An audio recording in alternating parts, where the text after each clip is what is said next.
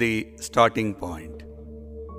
Krishna says, "Those who fix their minds on me, worship me in the manifested form, endowed with Shraddha, trust, I consider them to be the best in yoga." Though this answer is specific to Arjun, it broadly applies to all of us. Secondly, Shraddha is the foundation for any spiritual journey.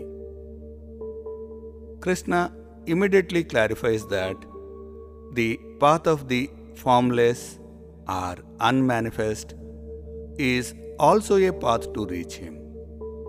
He says, "But those who worship the formless aspect of the imperishable, the indescribable, the unmanifest, the all-pervading, the incomprehensible, the unchanging, the eternal, and the immutable by restraining their senses and possesses even-mindedness in every circumstance.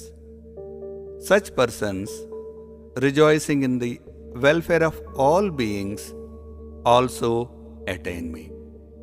He compares both paths and says, "For those whose minds are attached to the unmanifest, the path of realization is full of difficulties.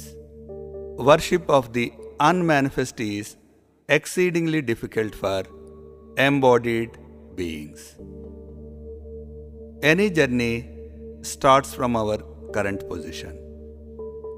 A journey to Delhi from Chandigarh would be in one direction, and the same from Agra would be in the opposite direction.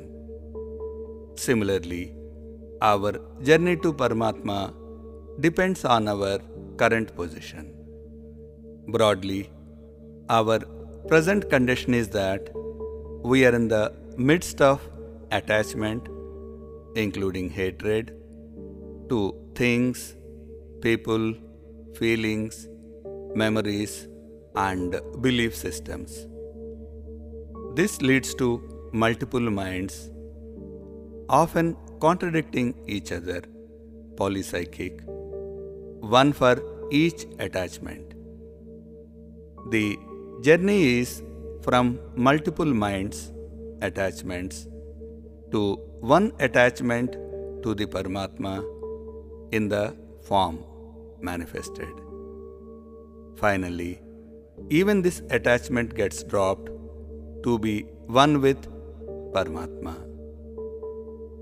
This background helps us understand fixing the mind on Krishna as having one pointed mind towards Paramatma from multiple attachments.